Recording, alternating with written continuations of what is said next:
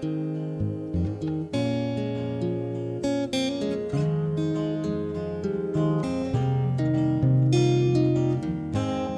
as you were just talking, I was thinking back about how this is all like a treasure hunt. It's a detective, and that's what makes it so interesting and satisfying, and why I'm still kind of doing this kind of thing. It's absolutely like a treasure hunt.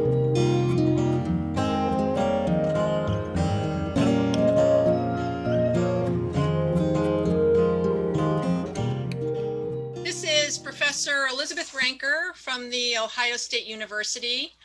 I am in Columbus, Ohio, and it is Wednesday, April 28th, 2021.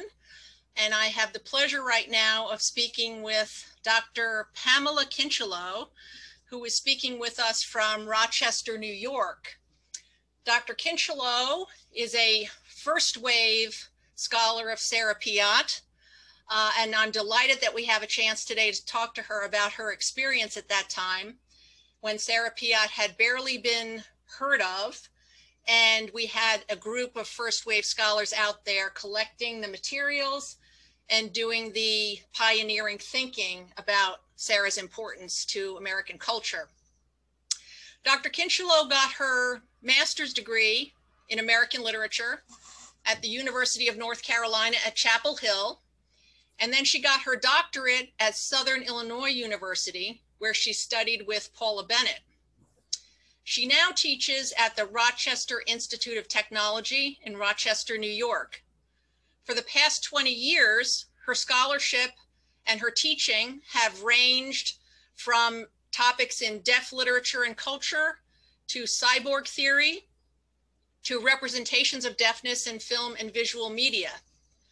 When I was speaking with Pam earlier, I was laughing with her about a sentence I read in her page about her work where she says, quote, "In a former life, she engaged in the recovery of 19th century women's periodical poetry."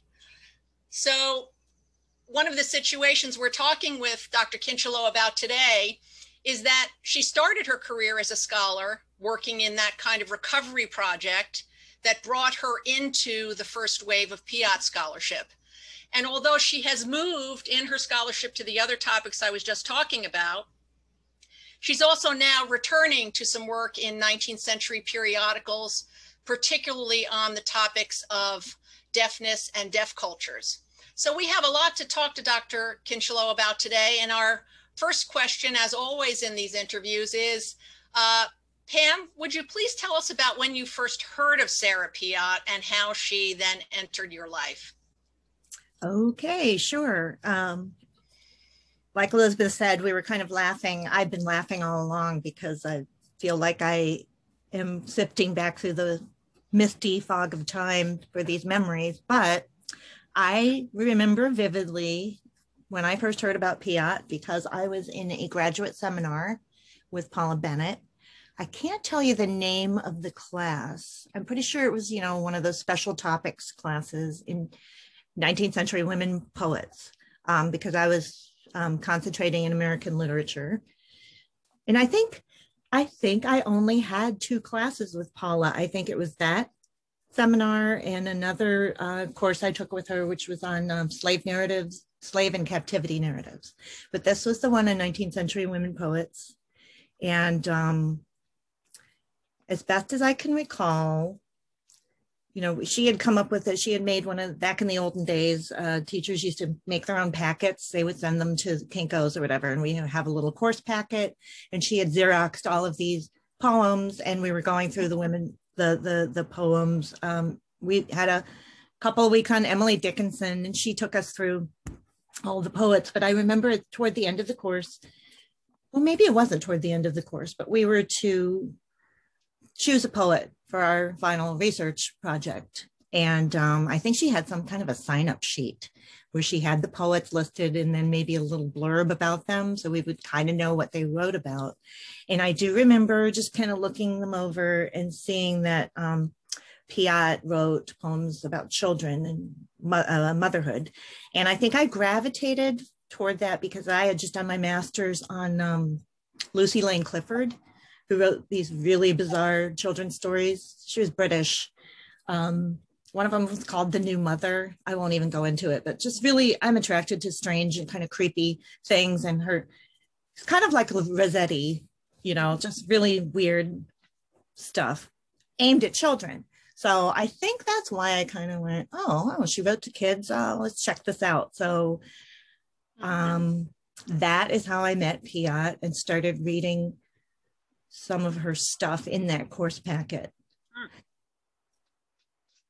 Okay, and so you wrote essentially a graduate seminar paper for Paula's class, and that first took you into Sarah's work? Yeah, but geez, you know, I don't even remember what the paper, I'm sure it had to do with her children's poetry. Okay. But yeah, I can't remember much about the paper. So, you know, another part of your story I would love for us to be able to record in this series is, and I'll share this with you as someone who's been working in Piatt studies, has always wanted to meet you and talk about your research. And, you know, I have only the most general sense of some of the things you might have done. So please correct me wherever I'm wrong. But I had the sense that on the way to writing your dissertation, and maybe as part of writing your dissertation, and let me just mention for our audience that you did a dissertation completed in 1997, right, Pam? Mm-hmm.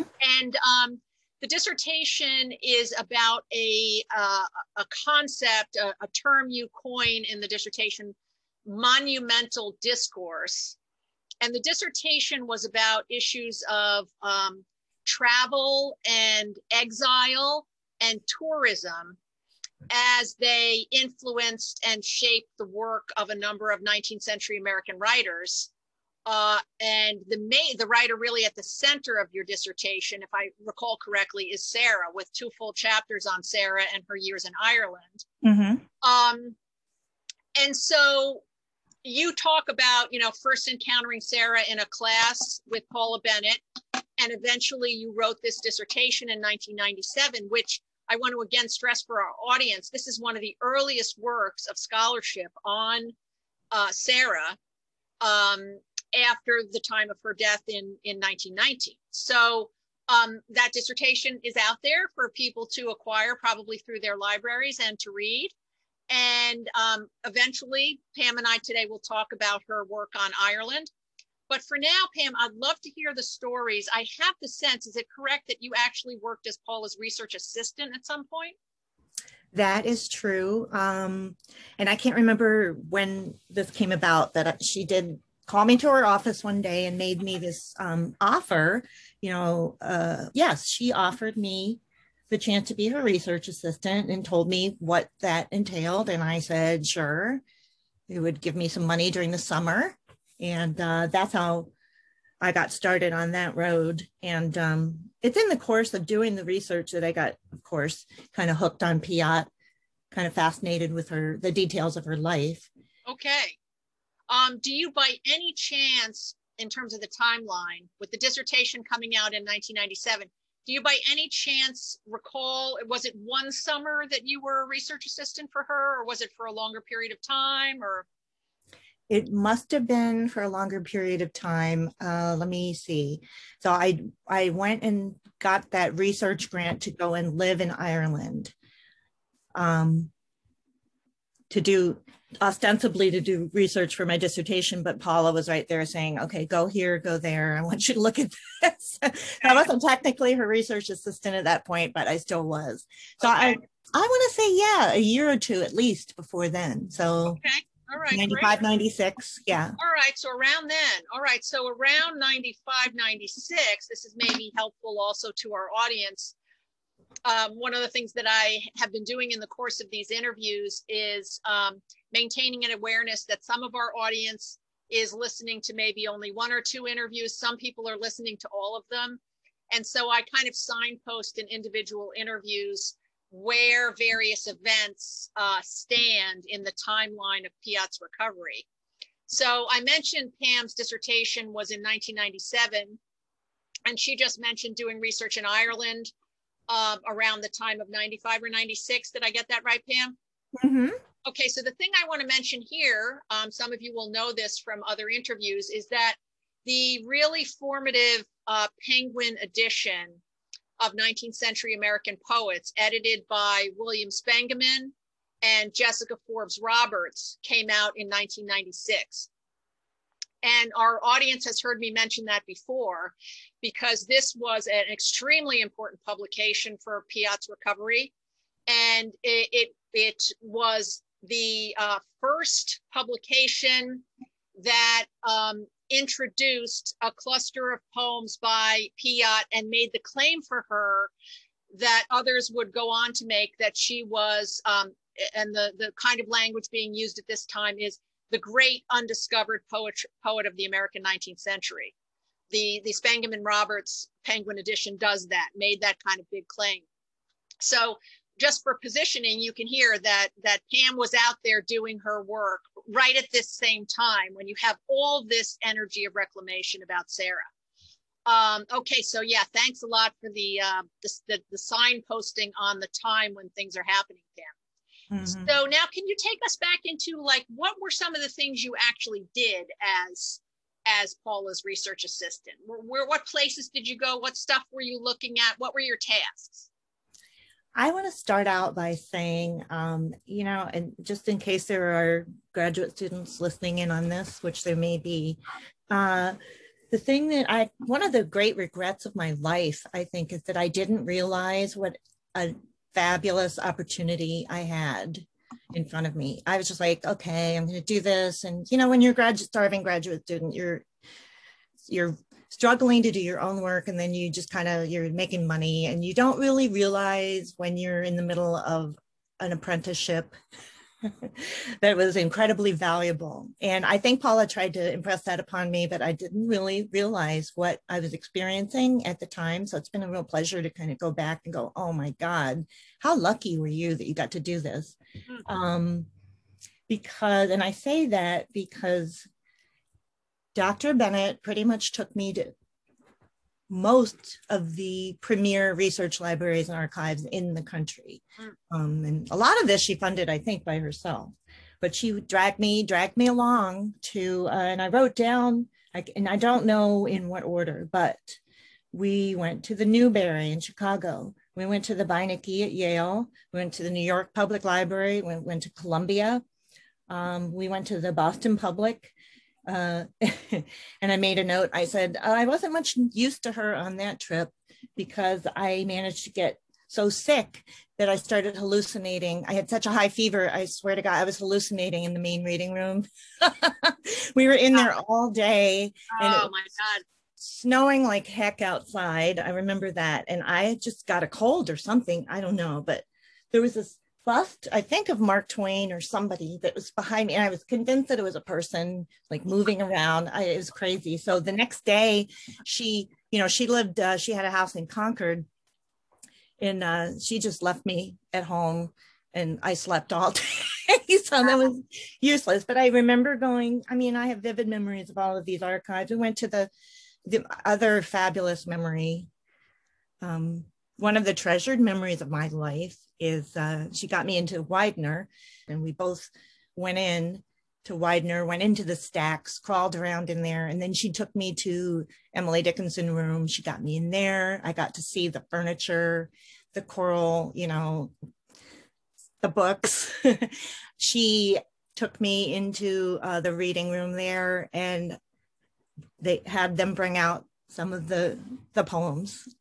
I saw the poems with one of the premier scholars of Emily Dickinson. I think that I did realize at the time how cool that was, but just traveling all around, and I learned the culture. I guess, it is kind of a culture, the special collections, the archives, learning the rules and the etiquette. And back then, I don't think they do it anymore. You had to wear the gloves, and they bring it out and turn the pages on the little velvet stands. I don't think they do gloves anymore. Didn't they decide that was more damaging to mostly now when I go, they don't ask for the gloves, but the other protocols you're mentioning, of course, those are all still there.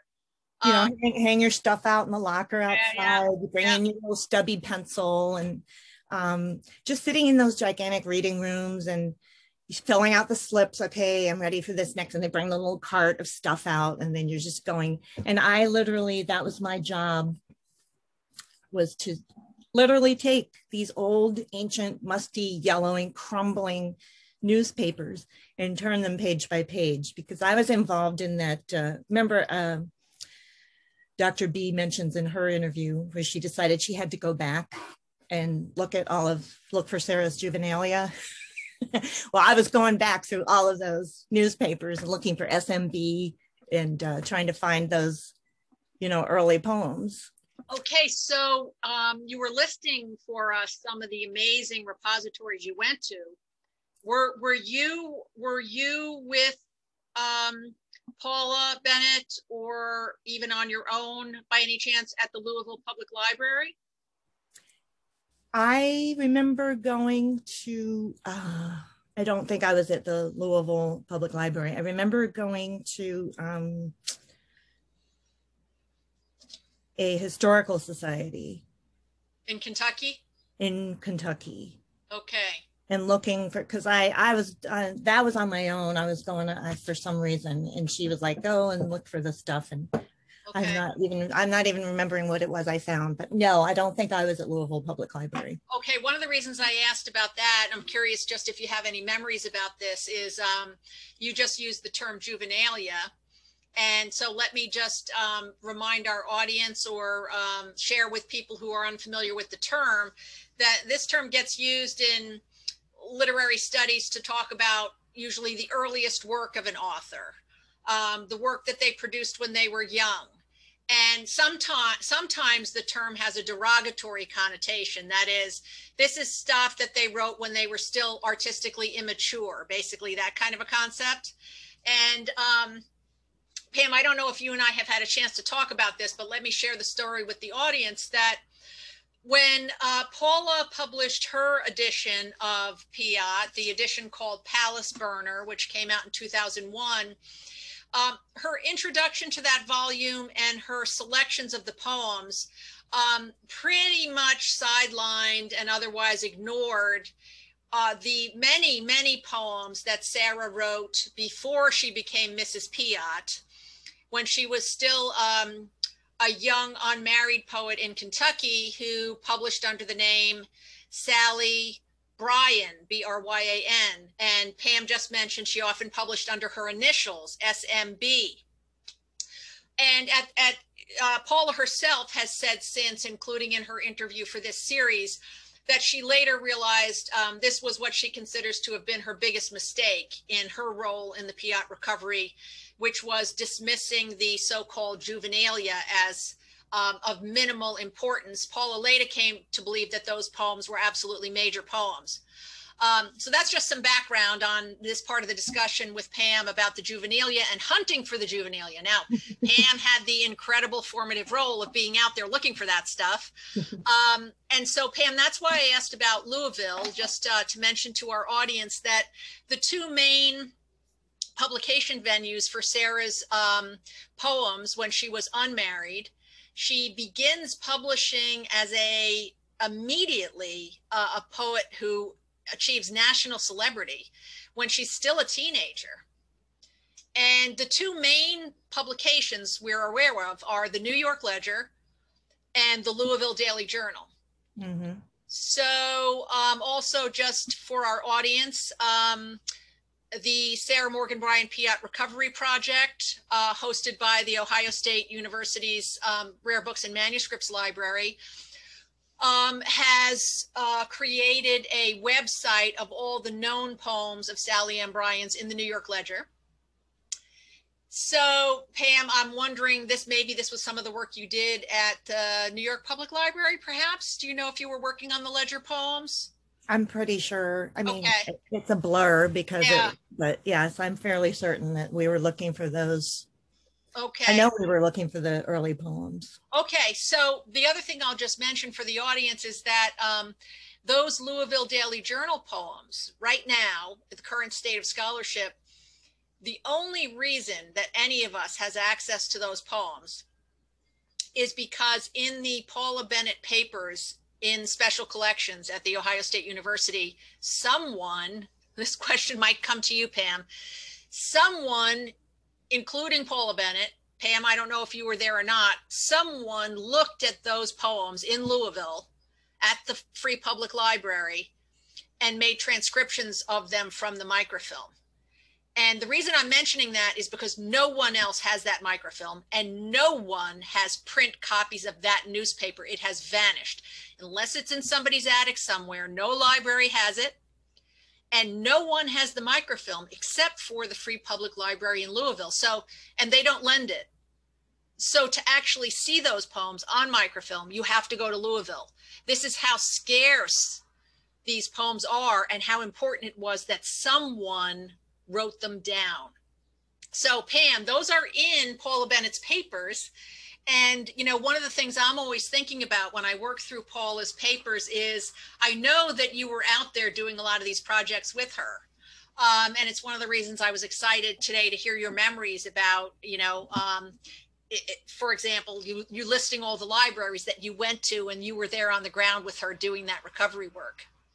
You know, maybe I was in that place because I definitely did do the types, the typed transcripts. And, so I was typing these up. So that may have been me. That may have been you. All right.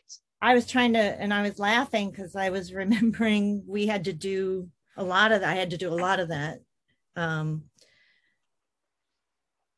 And I can't remember when she did this, but at one point, Dr. B bought this amazing little gadget, which was a handheld, basically a Xerox machine, little copier. They probably don't even make them anymore, but you could, and it could scan about this, just about a newspaper column's worth of, you know, width of a column. And what you did was you took the little device. I don't know where she got it, but we were just like, oh, this is the best, because then when we saw the old papers, we could just kind of make these, you know, you could scan it and then you'd have this little grocery receipt slip of paper. And we took all of those and pasted them onto, you know, regular paper. And then I typed those up. I remember typing those up. Oh, hey, that is great information. That is the kind of thing that if I saw those strips of paper somewhere, I would have no idea what they were. Yeah, that's what it was. I can't tell you the name of the device, but it was like the bee's knees, because before that, yes, we had been just kind of transcribing by hand, or I honestly have no memory of the microfilm, but she may have done that. She may have done that. Okay. Well, hey, that's a great story, because sometimes it is true, as you know, as someone who also has worked in a lot of archives, you encounter some sort of object and it's just uninterpretable at some level. You're like, what is this thing? Like, how on earth did it end up looking like this? Right. And it's part of the detective quest. And right now, I'm glad I could clear that up for you, because when you see those pages, those Xerox pages, and they're like the little strips of paper, that's what it was. I'm even trying to visualize that, Pam. So basically, it was serving sort of the function that today might be, well, I'll just take a picture with my phone. Yeah, exactly. Okay, but you could print it out. You could get a paper record somehow, or did you print it? Did you then type them up from a screen of this device?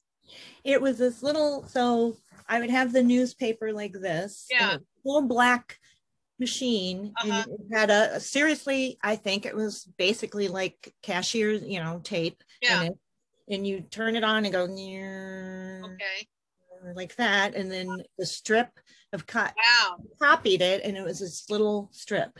Wow. And it would come out of the machine then, the strip of paper? Yeah, it would come out of the machine. This is and so we would gather those and tape them onto a 8x11 piece of paper. And then I typed them up, and we had them on those things we used to call floppy disks. Yes, we have some of the floppy disks actually in our collection. Thank you so much for that story. I mean, I am sure someday that is going to answer some really bizarre question I have about stuff that's in those folders somewhere. Okay, good.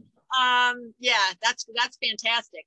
So yeah, the Louisville Daily Journal is very important and very hard to get one's hands on. And another story I'll share before we hear more of your archival stories is that 3 years ago this summer, I went and worked in the collections at Yale. So I was in the Beinecke, and I was in Sterling Library working in the Piatt family papers. And one of the things that was so delightful about the collections in Sterling, the Piatt family papers, is that every time I went to a box, I would notice there were still some flags in the box from a prior user. And just for our audience, I'll add that there are 3,000 pieces of paper in the Piatt family papers. I know because I took a picture of every single one of them. And most of those pieces of paper are not by or about Sarah Piatt. They're about her husband's family. So it's a very, very valuable collection. But the reason I mentioned the flags, and for people who don't know this, it's a piece of colored paper you use when you're in archives to mark something in the files that you are going to ask the library staff to make a photocopy of for you. You need permission to do those things. It's still the case that not all archives let you take pictures. Some do and some don't. But Sterling Library does let you make photographs now. This is one way I knew that the flags were old. The flags predated when you could make, take your own pictures. But every time I looked at a flag, the flags were all for items by or about Sarah Piatt. So I knew they were yours and Paula's.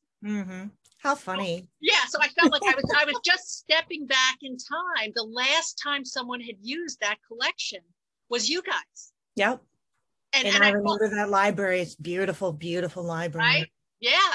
But I felt like I stepped right back into your footsteps and in a sense stood on your shoulders. So that was really fun for me. And that's such a great collection. So, you mentioned all these libraries you went to. We'd love to hear any memories or stories you have about what it was like working in these materials and hunting for them. You mentioned your surreal sort of Gothic experience with having hallucinations in one of the libraries. Is there anything else about that work that comes to mind now, or that you think of as surprising or especially interesting? Just that it's funny coming full circle, but remembering how one used to have to do these things as compared to how one does them now. But great point. I know that for sure that I'm really allergic to dust mites. I used to get incredibly, and I don't know if that wasn't causing the hallucinations, but every other time that we went in there, I would just definitely allergic to the dust mites, but just that smell of the, that we all scholars still love, the smell of the old libraries, the smell of the paper in the stacks. It does make me sad though, because, what was this, 30 years ago, how these artifacts were deteriorating even then. So it doesn't surprise me that we have some papers that are only on microfilm, they're gone. Yeah. One of my favorite memories is actually going to the Piatt castles with Dr. Bennett. And I may have gone there a couple of times with her. I remember going with a fellow graduate student. His name is Joe Fulton. He actually ended up being quite a Mark Twain scholar. He's published a couple of books. And I don't remember where he ended up teaching, but Joe, I remember Dr. Bennett taking us out to dinner, and I had my first ostrich burger. So I have a vivid memory of that. But the Piatt castles, I love old homes and, old creepy mansions. And this was definitely, I guess there were two, wasn't there? There's Castle Maxey and then the other one. Yeah. We did most of our research in the one place. And I met Larry Michaels because I have a signed edition of his book, which I got there. And that was another, I do remember using that little device on the Capitol, because I was going through page after page at the Capitol. Yes, can you tell us about the Capitol? Were you using it in the attic, or what part of do you remember the space? I was not in the attic, so she must have been, because Paula wasn't with me, so she must have been up in the attic. I remember being kind of on the main, somewhere on the ground floor and I always think of Bartleby the Scrivener, because I think I was on some kind of, slanted desk. And the Capitol, if I'm remembering correctly, was one of those really huge papers, and there was no one watching me. So there was no archival special air or anything. We were just dragging these big old volumes out, and I was turning the pages, and all the spores were flying everywhere. But I was not in the attic, I was downstairs. But I do have one of the only supernatural experiences I've ever had in my life. I did have in the going to the attic. Really? Yeah, I was just overcome by this extremely creepy. I just wanted to get out of there. It was like, they show in their shows, like you just get this overwhelming sensation. The hairs on the back of your neck go up. I just remember being really, really severely creeped out. Wow, that's intense. I know. There is an interview in this series with Margaret Piatt. It's not posted yet, but it will be soon. And I don't know if you know this, Pam, but when you went there were two castles, Macocheek and Macocheek. Yeah. And Macocheek, which is the castle that has Sarah's portrait painted on the ceiling of the library, was sold last fall. Huh. So Margaret Piatt and the archives and the museum and the public tours and so on are now in the one Piatt castle, where the attic is, the archives and the attic that you're talking about. So that's really interesting about your stories about working in the Capitol, and it leads me to another question. Earlier you mentioned the initials, SMB. Mm-hmm. So I think one thing that's hard for often my undergraduates, for example, who are unfamiliar with archival projects, and I try to educate them about those. And I always say to them, you have to remember that no poet is born great, no author is born great. At some point, their culture or a later culture defines them as great. And then you have this phenomenon where people go hunting for their material. What did they write? Exactly. Nobody knows necessarily everything they wrote, right? And so this is one reason why these stories, like your story, are so important to the story of Sarah's recovery. But so I try to get them in touch with the fact that, look, at this time, and I'd love to hear your thoughts about this, Pam. At this time, one of the big projects all the first wave scholars, including yourself, had was just to find Sarah's stuff. Like, what exactly did she write? No one has done a complete bibliography at this stage of a recovery. So for you to say something like, well, first of all, we were just reading the Capitol looking for her poems, but also this is another turn of the screw. At some point, you and Paula must have realized she didn't always sign her poems. They didn't always say Sally Bryan. Oh, yeah, yeah. And you mentioned, okay, some of the poems are published with the initials, SMB. So can you talk to us a little bit about your experience? Like, how did you figure out what names to look for? How did you think about things like initials or maybe anonymous poems, or like, how did you find the stuff, in other words? Well, as you were just talking, I was thinking back about how this is all like a treasure hunt. It's a detective, and that's what makes it so interesting and satisfying, and why I'm still kind of doing this kind of thing. It's absolutely like a treasure hunt. So we started out knowing that she had these books that John Jay, had published. And most of them actually when she was in Ireland. So later on in her career.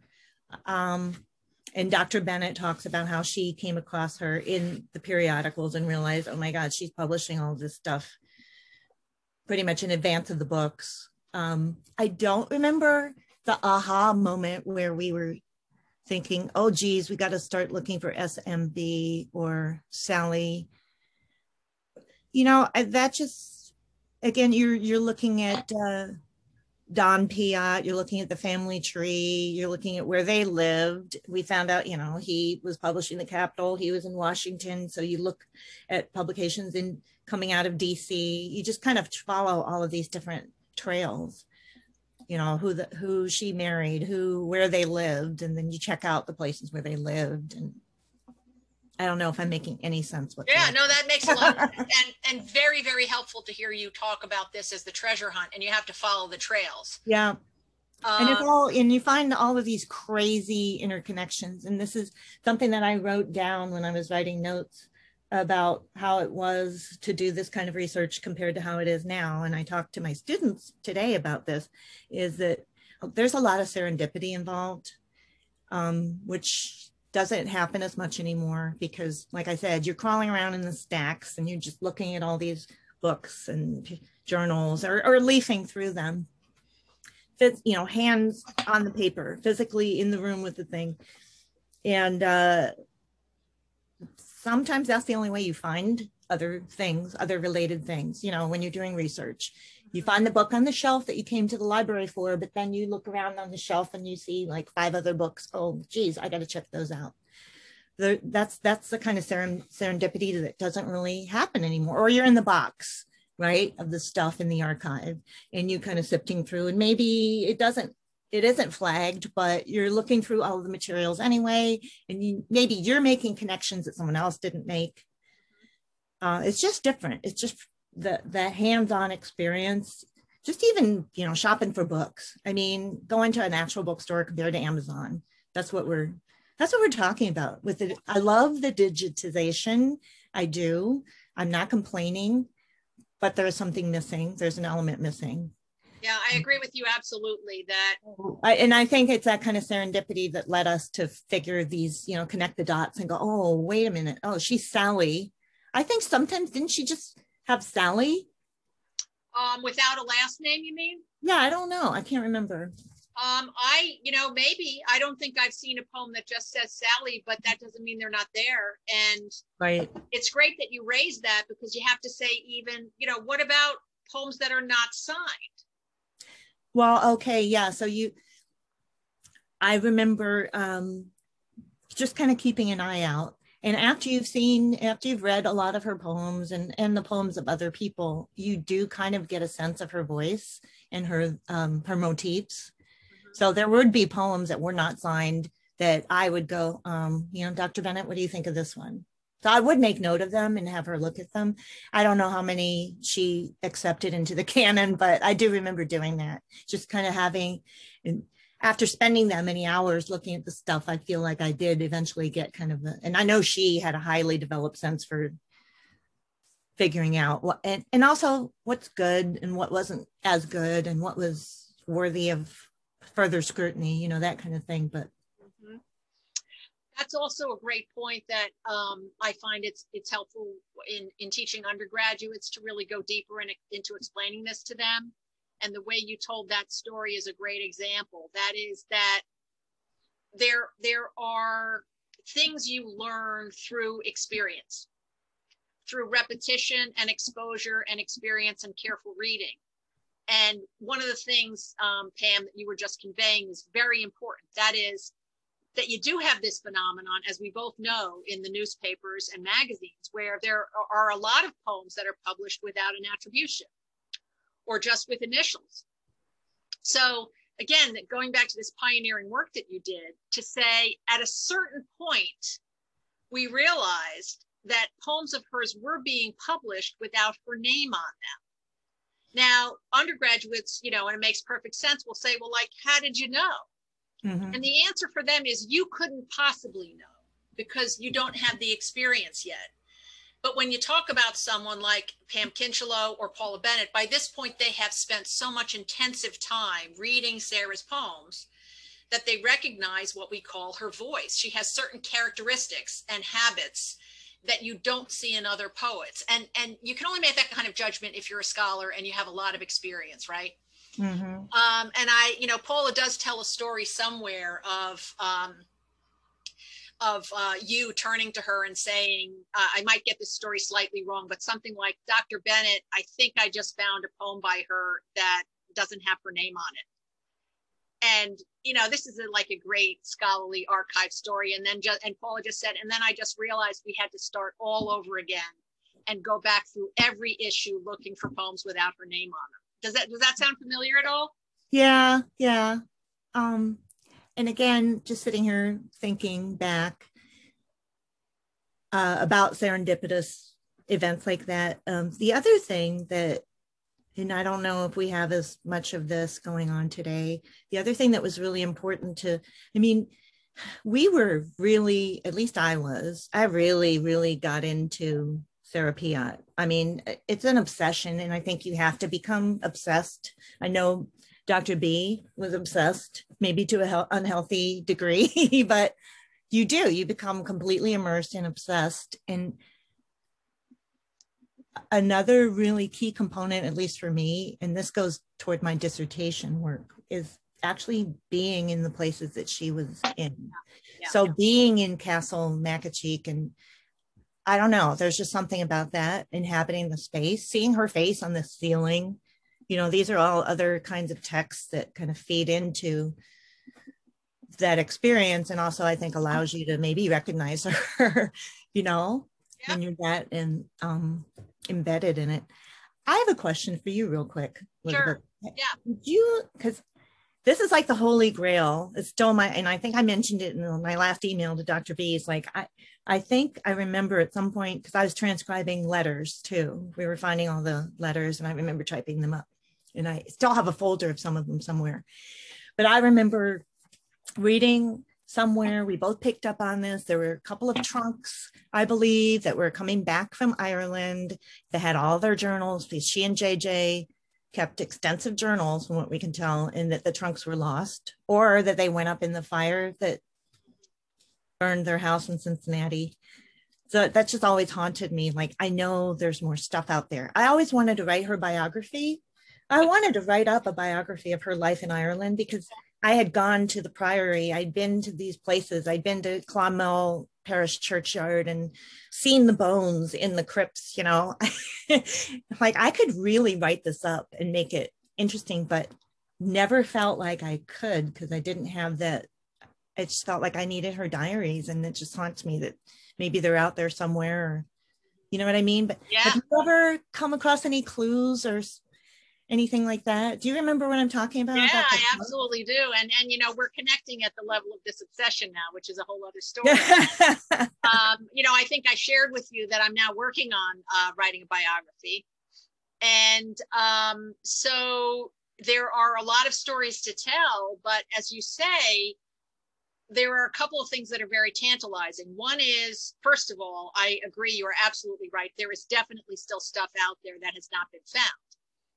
And what I usually say to my students about this is you have to realize that still most people have not heard of Sarah Piatt.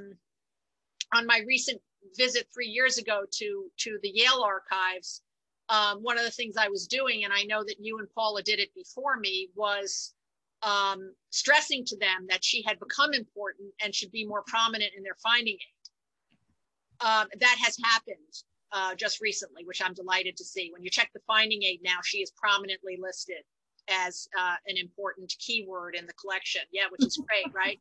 But so first of all, the idea that there is still stuff out there. It's probably in people's attics. They probably have materials that they have no idea are of any current literary value. So we have to keep looking.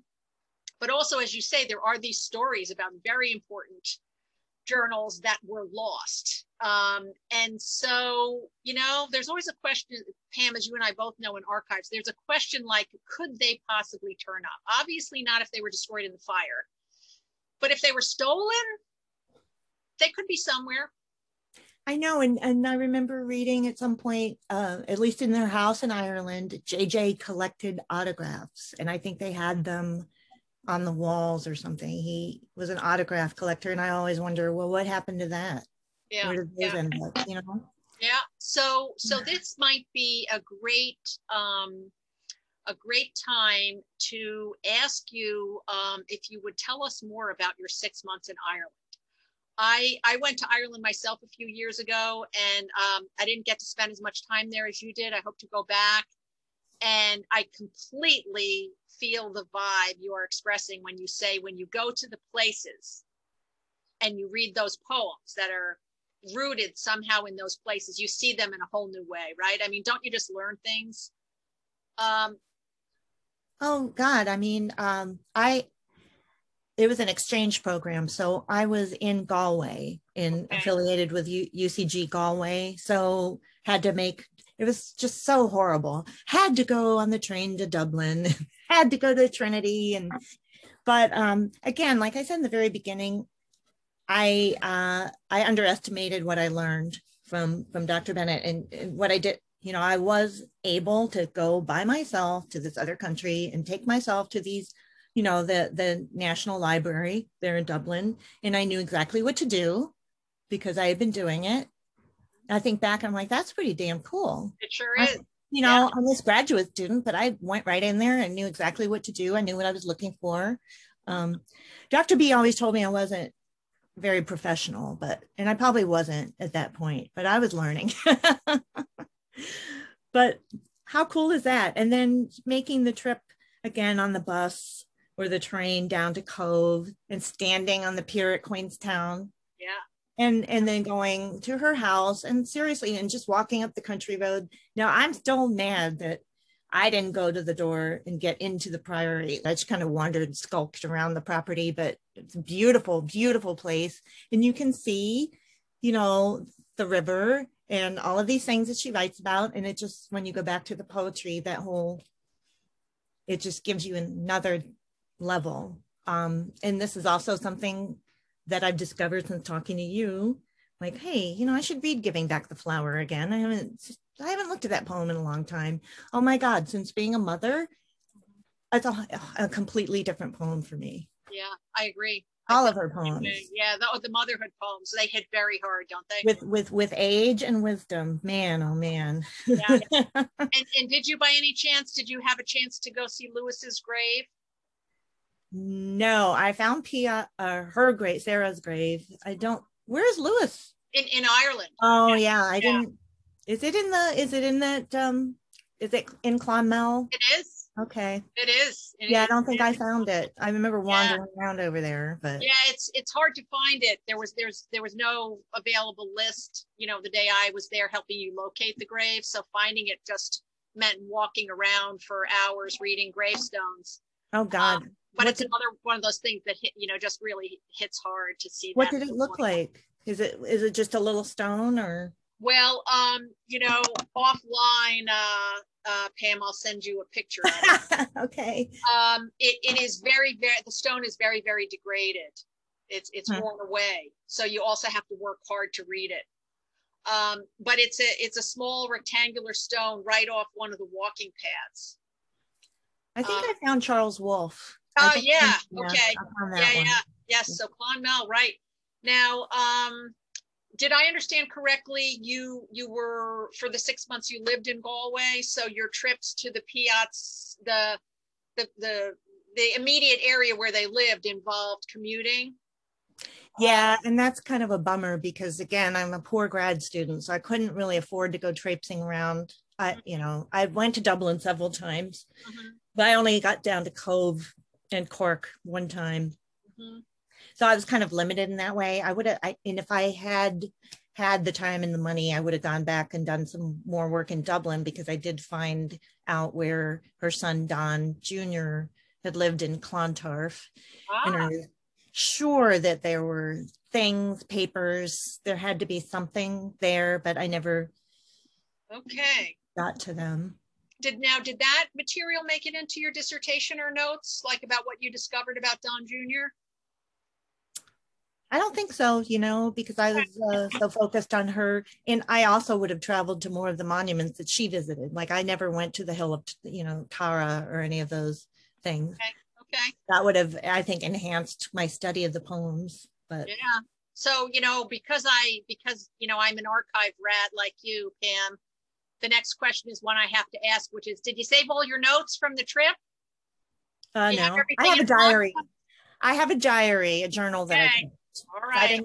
I don't have the notes that I took in the library though. Okay. And you know what? I was so into this. I'm such a geek, but this is where I can express my geekdom without judgment. I got really good at translating Gaelic and Gaelic dictionaries, and I got to the point where I swear I could actually kind of make out what was being said because I was looking in some of the papers at the National Library looking for Piatt, see if she published anything there. And who was it? Was it one of her sons that ended up kind of being either a translator or he wrote in Gaelic? Yeah, I think that was done. Yeah, I remember going off on kind of a separate rabbit hole looking at his stuff. I don't think I came up with anything, but interesting, and that's what you do. You just kind of go off in these other strange directions. Yeah, that's really interesting. My next question was going to be if you can tell us about you were saying you didn't have that much as a graduate student. You didn't have that much money for traveling around Ireland. Was most of your labor when you were there centered in libraries? Yeah, I Okay. spent a lot of time I would go to the library in Galway, and I got some, stuff on loan. And Yeah. Can you tell us about what was your vision at that time of what you were looking for? Were you looking for the Piatts to turn up in the local news? Were you looking at consular records? Like, what was it you were mostly focused on when you were in Ireland for 6 months?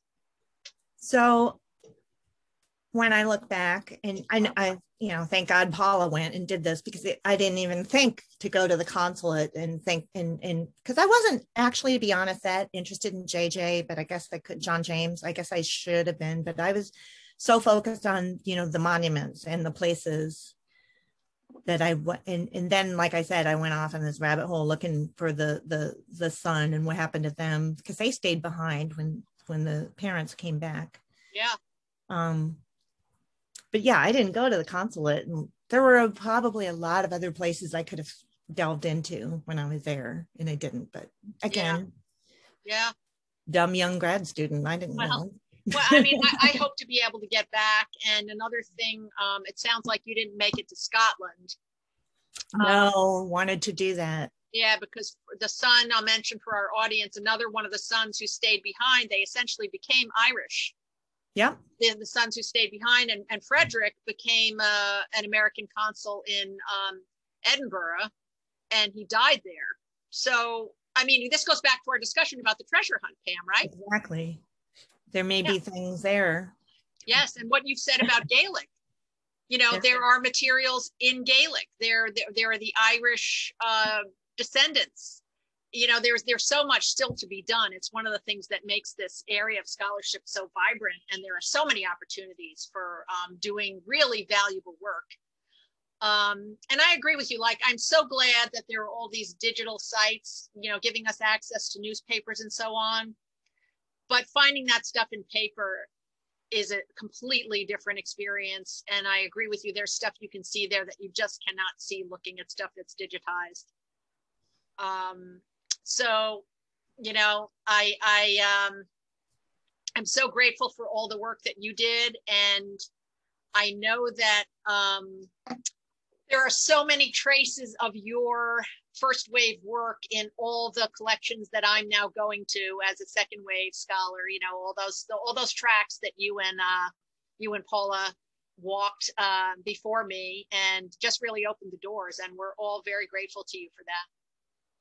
That's so cool. I love that image, that Paula and I are kind of chasing after Piatt and traces of her. And then here you are kind of chasing further down the line, and then so on and so on, right? Yeah. And, one of the things she said to me when I really started focusing my scholarship on recovering Sarah, I had several conversations with Paula where I would say to her, like, I'd finish up one thing and I'd say to her, what, in your view, what is the most important thing to do next? And at one point she said to me, get the Capitol. And that's when the Ohio State project began of digitizing the Capitol. So thank goodness that is now digitized. She's right, because that thing, like I said, was literally crumbling into dust. So yeah. Okay, yes. Thank you for reminding our audience of that's one of the things about newspapers. They don't last that long. So it's great that was done. But there was another point where she said to me, someone needs to redo everything I already did. She did? What does she mean by that? Well, I think what she just means is that when she talks about it, she says, you have to realize I had very limited time. There was just and so I would like to hear your thoughts about this, Pam, maybe as we start wrapping up our hour together. Is she just said, the time urgency of finding lots of things, first of all, finding them, as we've said. Second of all, traveling. and looking at them. Like that's that's like several lifetimes worth of scholarship to do as, you know, just a couple of people. And so she just said, you know, someone needs to go back and redo each of those stages kind of in, you know, with more time and going into deeper detail. And, you know, in a way, I think this is partly what we see with the recovery of other major authors like Melville. Like people have to blaze the trail, and then everyone has to go back and do everything kind of with more time and more scope and dive deeper into each thing. I mean, what are your thoughts about that based on your experience in the first wave treasure hunt? You know, I couldn't agree more, actually, because I was just kind of flashing on some stuff I did on my own and just driving. I have this memory of driving. I don't know where I was going. Maybe I was going to Louisville. I don't know, but I went through Versailles. No, not Versailles. I was over in Kentucky. Actually, over in Kentucky, and I found the place where she went. What was the name of the seminary she went to? Henry Female College? Yeah, the Henry. Yes, I found the site. I think I saw the building. I saw the plaque for sure. Didn't stop, you know, didn't make any inquiries. There's probably a little local library in that town, you know, just going back. And I always wanted to look more into the Daniel Boone connections. There's all kinds of interesting things over in Kentucky that hasn't been worked on or looked at. Mm-hmm. Yeah. The thing that sticks with me about Piatt that continues to make her interesting to me is that, and I did talk about this in my dissertation, is that she's just so liminal. And I think Dr. Bennett's the one that introduced me and the other students to that idea of liminality, marginalized, but also liminal in that, you know, she's Southern. Wait, she's Northern.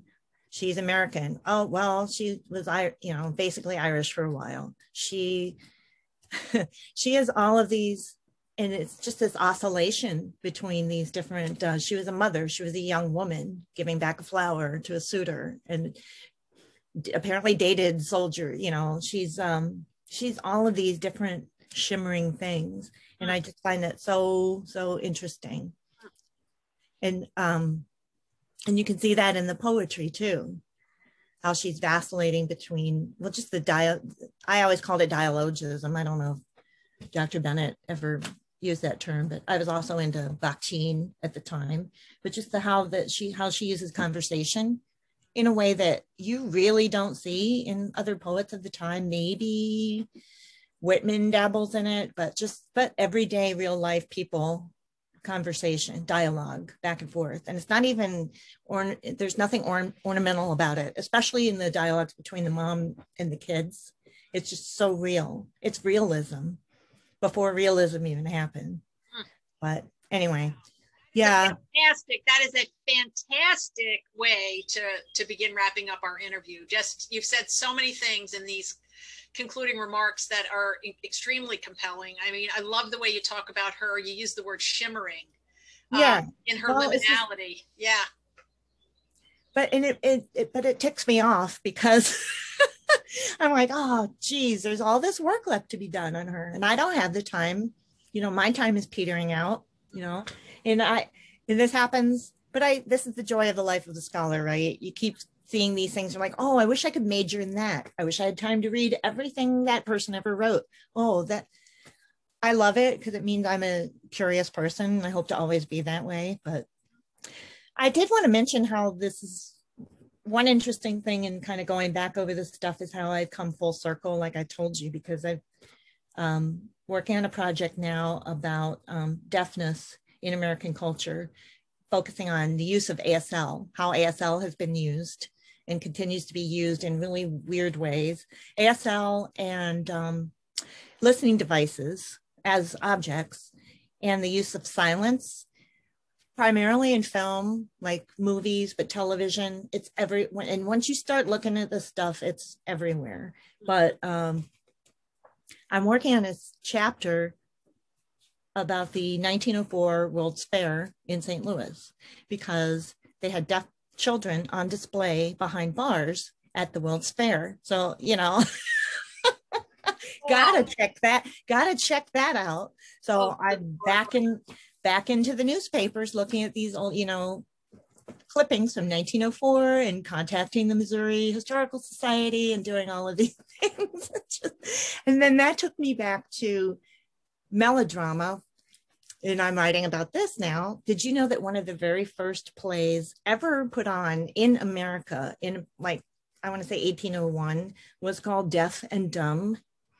No. Deaf and Dumb, The Orphan Protected. And it's a play about, well, I won't go into the details, but anyway, there's ASL involved. So now I'm looking, in newspapers from the turn of the century, 1801, 1810, looking for mentions of these plays. So I'm like, here I am again. Wow. Yep. Well, going back to something that you said, and I completely connect with about the serendipities of research and the obsessive qualities of finding a topic that you love. And, we've shared that in the Piatt Scholarship.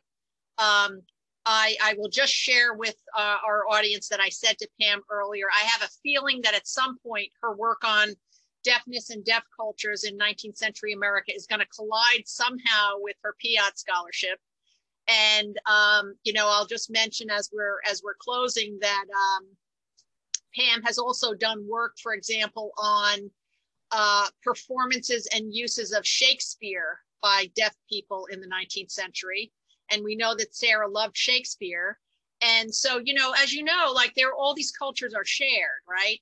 And so I'm really going to look forward to hearing, Pam, where these synchronicities take you as you go forward with your work in specifically your specific work in 19th century and deafness, although your work extends well into the present day as well. Looking forward to seeing the stuff you're going to be coming up with in regards to Sarah, because it's not going to come to an end anytime soon. Well, I'll mention one thing in closing before we say goodbye, and then ask you if you have anything you'd like to say in closing to our audience about our topics. There is in my neighborhood still a quote school for the deaf that goes back to the early 19th century. And one of the oddest synchronicities in my research on Piatt, and I stumbled on this at Yale, there's no reason anyone else would notice it, but it just so happened when I was paging through all the correspondence, the family correspondence, I started noticing that the family lived originally in the neighborhood where I now live. Doesn't shock me at all. So first of all, JJ's father, when JJ was a boy, moved to my actual neighborhood. And I don't mean city of Columbus, I mean the neighborhood where I live, when the first wave of white people came and lived here after the indigenous people were moved out and transported. John Bear, JJ's father, moved here at that time. JJ was a boy, and they lived right up the road near my grocery store.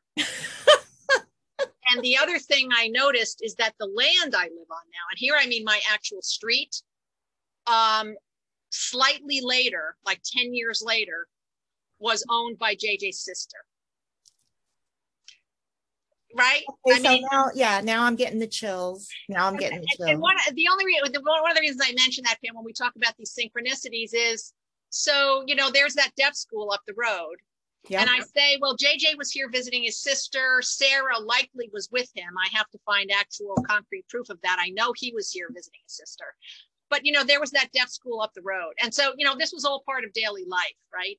And how did they think about the fact that the indigenous people had just been cleared out for the whites? How did they think about the deaf school just up the road? I mean, super interesting questions, right? Yep. And that reminds me, at one point in my research, I found that, there was a Bryant Station, which was a fort over there in Kentucky.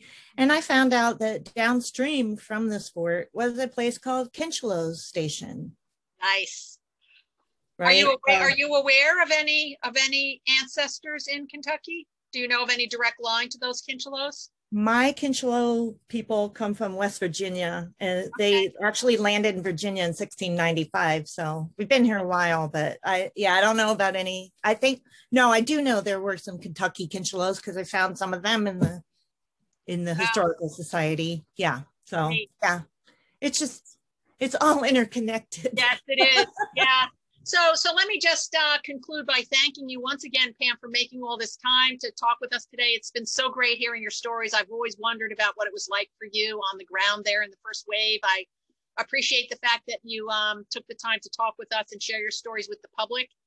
And also, I want to express my gratitude on behalf of all students and scholars and teachers who are working on SARA for really blazing the trail for the rest of us. So thank you very, very much. I have to thank you because this was really, I was nervous about this, but I appreciate the trip down memory lane. It was wonderful, wonderful. All right. Thank you so much, Pam. Thank you.